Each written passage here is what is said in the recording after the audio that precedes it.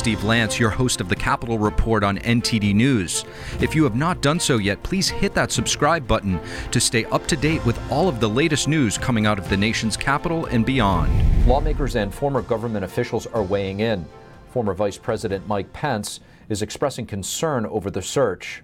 Pence posted on Twitter saying such actions undermine public confidence in the justice system, and Attorney General Garland must give a full accounting. Republican Senator Robert Marshall is also calling for an explanation from the FBI and the Justice Department. The FBI were the good guys, and right now we're all concerned who the FBI really is. And then we see the IRS adding 87,000 new agents as well. They're going to be armed. They already have their guns, their ammunition. Folks back home are real concerned about what the federal government has become. House Speaker Nancy Pelosi weighed in saying, to have a visit like that, you need a warrant. To have a warrant, you need justification. And that says that no one is above the law, not even a president. Jeff Clark served in the Department of Justice during the Trump administration. Ironically, Clark recently had his home raided by DOJ officials pertaining to possible election fraud that took place in the 2020 election. Here to discuss yesterday's raid at Mar-a-Lago, we're happy to have with us Jeff Clark. Jeff Clark, thank you so much for joining us. I'm glad to be here. Jeff, you were a high-ranking official in the Department of Justice. However, recently you yourself have been dragged into the DOJ's crosshairs. The Center for Renewing America, where you work, has called this a weaponization of government.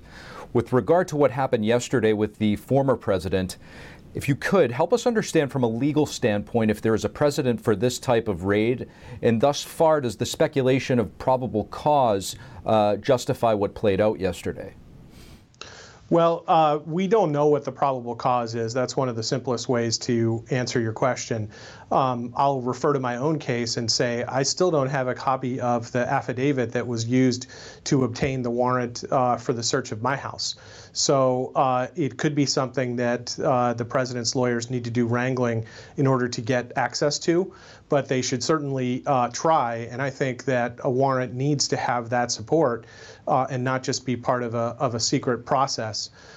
In terms of what the Justice Department is doing here with the president, I think it's entirely unprecedented. It's not to say that anyone in America is above the law, because you're certainly going to hear that as the repeated talking point from MSNBC and CNN. No one is above the law, therefore whatever they want to try to do to Trump is proper. But that totally ignores the memos of the Office of Legal Counsel, the historical precedent, and in particular to do this as is being reported based on issues about documents, when there have been so many document issues that prominent Democrats have had that have been totally swept under the rug. It just, it defies rational explanation to think that this is really something that is not explainable by pure politics. Jeff, what do you think of the timing of this from a political standpoint, and could the president be disqualified from running again? Well, that's clearly what the left is trying to say. I mean, within a very short time, you had Mark Elias, who is the leader and rabble-rouser of attempts, I think, to destroy the security of the American election system and just, have a wide-ranging system where there's only balloting by mail. I've even seen that the goal of the Center for Tech and Civic Life, which was the group that was supported by hundreds of millions of dollars in a giant infusion from Mark Zuckerberg and his wife, their ultimate goal is to get voting by text. Can you imagine what level of trust anyone could have in a magic box system where someone looks at the computer code and decides who's president? So they're saying, Mark Elias is saying that, the document criminal statute here on point could result in President Trump being barred from future office.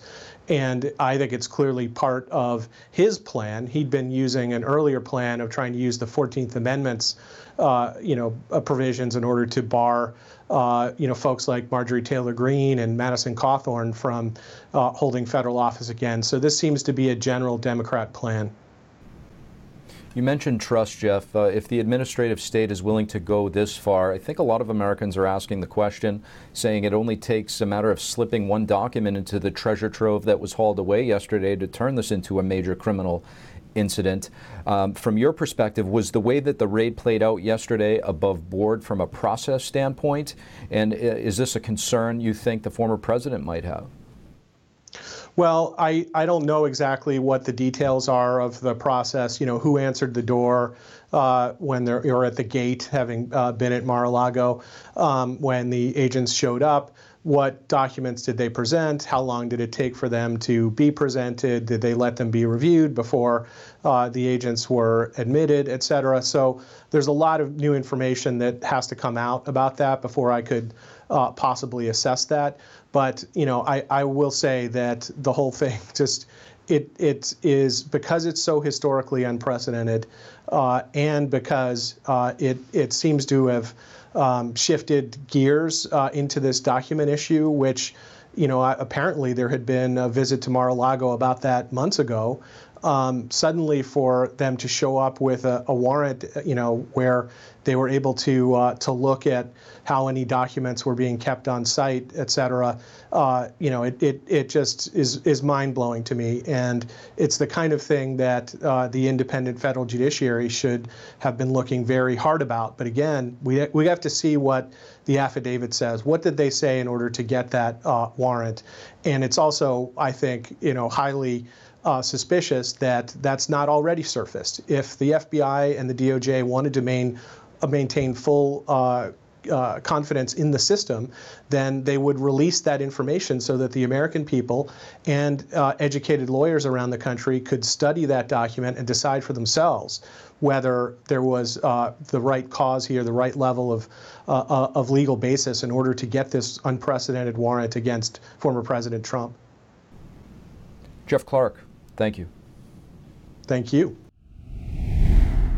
On Monday, Vice President Kamala Harris broke a 50-50 tie in the Senate, granting approval to a bill that would fund close to 90,000 new IRS agents. The bill, called the Inflation Reduction Act, provides $80 billion to the IRS, with $46 billion for enforcement. Republicans are warning middle-class families that they will be targeted. There are no guardrails for who can be audited by the IRS. He said taxpayers may need to hire certified public accountants to protect themselves. Most taxpayers that I talk to submit their tax form every year and hope they got it right, because it's so complicated. Republicans aren't the only ones speaking out against the bill. A statement by Karen Kerrigan, the CEO of the Small Business and Entrepreneurship Council, says supersizing the IRS to audit more taxpayers means small businesses have a target on their backs. House Speaker Nancy Pelosi has said that her chamber will move swiftly to send the bill to Biden's desk. At CPAC this weekend, we had a moment to sit down with Florida Congressman Matt Gaetz. We spoke about a range of issues, including the latest bill that just passed the Senate. Part of the bill will significantly empower the IRS. Here's part of our conversation. Congressman Matt Gaetz, thank you so much for joining us. Thank you. Good to be here.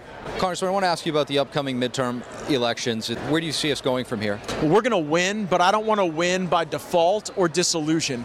I want to win with a mandate to actually win battles for our people again. So many Americans right now feel beat down and beleaguered by the spending with our government that's caused inflation, the vaccine mandates, tyrannical lockdowns, a border that we've just allowed to convert into a turnstile. And so it's my hope that when we win, we will convert every committee in the Congress to an oversight committee, and we will expose how these bad decisions from the Biden administration have directly led to the challenges that people are having to overcome in their lives. Congressman, you've expressed concern over the recent so-called Inflation Reduction Act. What has you concerned in that bill? Well, just like going to an all-you-can-eat pasta bar is probably not a good way to lose weight, going on a spending binge is not a good way to decrease inflation. The notion that plowing an additional $400 billion into the economy is a way to lower inflation belies common sense. Matter of fact, the Wharton School at Penn did a very thorough analysis on this and showed that the Manchin-Schumer bill would actually increase inflation. And so I think it's very deceptive. I think it's very wrong. I don't know why Manchin caved, but Democrats really see that they have nothing to run on right now. So this is the Hail Mary pass at the end of the game for them in the midterm cycle. But unfortunately, the American people will get the penalty because we'll continue to see rising prices, wages that aren't keeping up with those rising prices, and really a nation that is in decline with a president who is in decline. We can do so much better than that. You brought up a lot of interesting points. I just want to hone in on immigration for a moment. We're seeing the Texas governor busing illegal aliens to Washington, D.C., to New York City, both mayors of which are saying that it's now a crisis for them to deal with. Oh, yeah. Turns out having a bunch of illegal aliens running around your community is not good for your community. And again, that's not a bigoted statement. That's just the truth. And the illegal aliens that are coming now aren't even from any sort of like homogenized ethnic background. Used to be, you went down to the border, you saw Guatemala, El Salvador, Honduras dominant. Now it's like the United Nations down there. You got India, Sri Lanka, met people there from Belarus, Romania who are coming across the border. It's a total national security threat. I love that Governor Abbott is actually showing some of these Democrat politicians what the consequences of their actions are, and hopefully we'll be able to demand a secure border as a part of the Republican control of the House. Congressman Matt Gaetz, thank you. Thank you. Taiwan is warning that the Chinese regime's military drills are more than a rehearsal to invade Taiwan. Taiwanese Foreign Minister Joseph Wu said that China's military operations reveal their ambitions to control the entire region outside Taiwan. China is clearly trying to deter other countries from interfering in its attempt to invade Taiwan. China has used the drills in its military playbook to prepare for the invasion of Taiwan. Its rehearsal of anti-access and area denial, or A2AD, tactics gives us a clear image of China's geostrategic ambition beyond Taiwan. The CCP began military drills last Thursday, sending warships and planes into the Taiwan Strait and launching missiles into waters surrounding the island. This is all in response to House Speaker Nancy Pelosi's visit to Taiwan last week. Taiwan's foreign minister also said that China has no right to interfere with Taiwan's democracy or interactions with other nations. Taiwan's military also conducted its own exercises, sending a message that it is ready to defend the island. House Speaker Nancy Pelosi's 19-hour visit to Taiwan continues to spark furious reactions from the Chinese Communist regime. Pelosi today defended her decision to visit Taiwan, saying the trip was worth it. I had a chance to talk with Arizona Republican Congressman Andy Biggs. Let's get his take. Congressman Andy Biggs, thank you so much for joining us. Steve, thanks for having me. Good to be with you. Congressman, there's been a lot of talk since the Speaker of the House has returned from her trip to Taiwan. There's been a lot of rhetoric from mainland China, the CCP. What's your assessment of that trip? Well, I'm supportive of members of Congress, including the Speaker, going to Taiwan. I thought the mixed signals from the Biden administration coming out saying she shouldn't go, the Pentagon doesn't want her to go, all of these things. I thought the mixed signals of why she was there was not good. I would have liked to see her say we're going over for a purpose, and we're going to. Maybe it's to meet with business leaders. Maybe it's to meet with the president, etc. Whatever, a very specific purpose.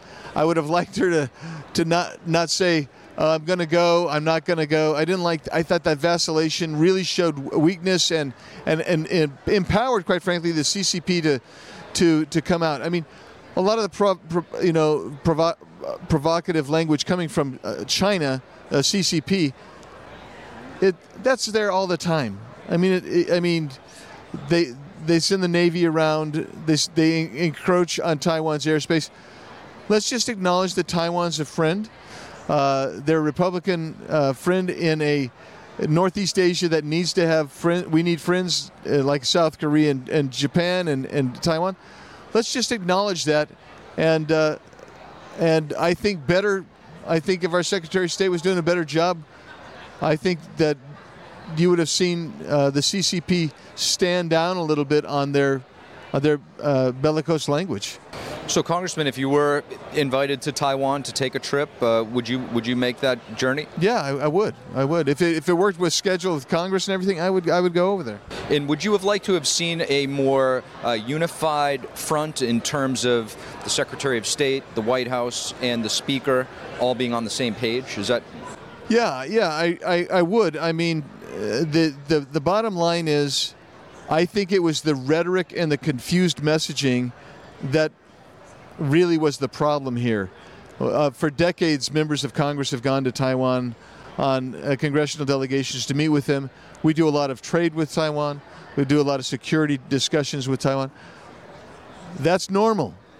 Why turn it into something extraordinary and provoke CCP? Why not have some good diplomacy and make this thing work right so everybody sees where we are and we can go forward?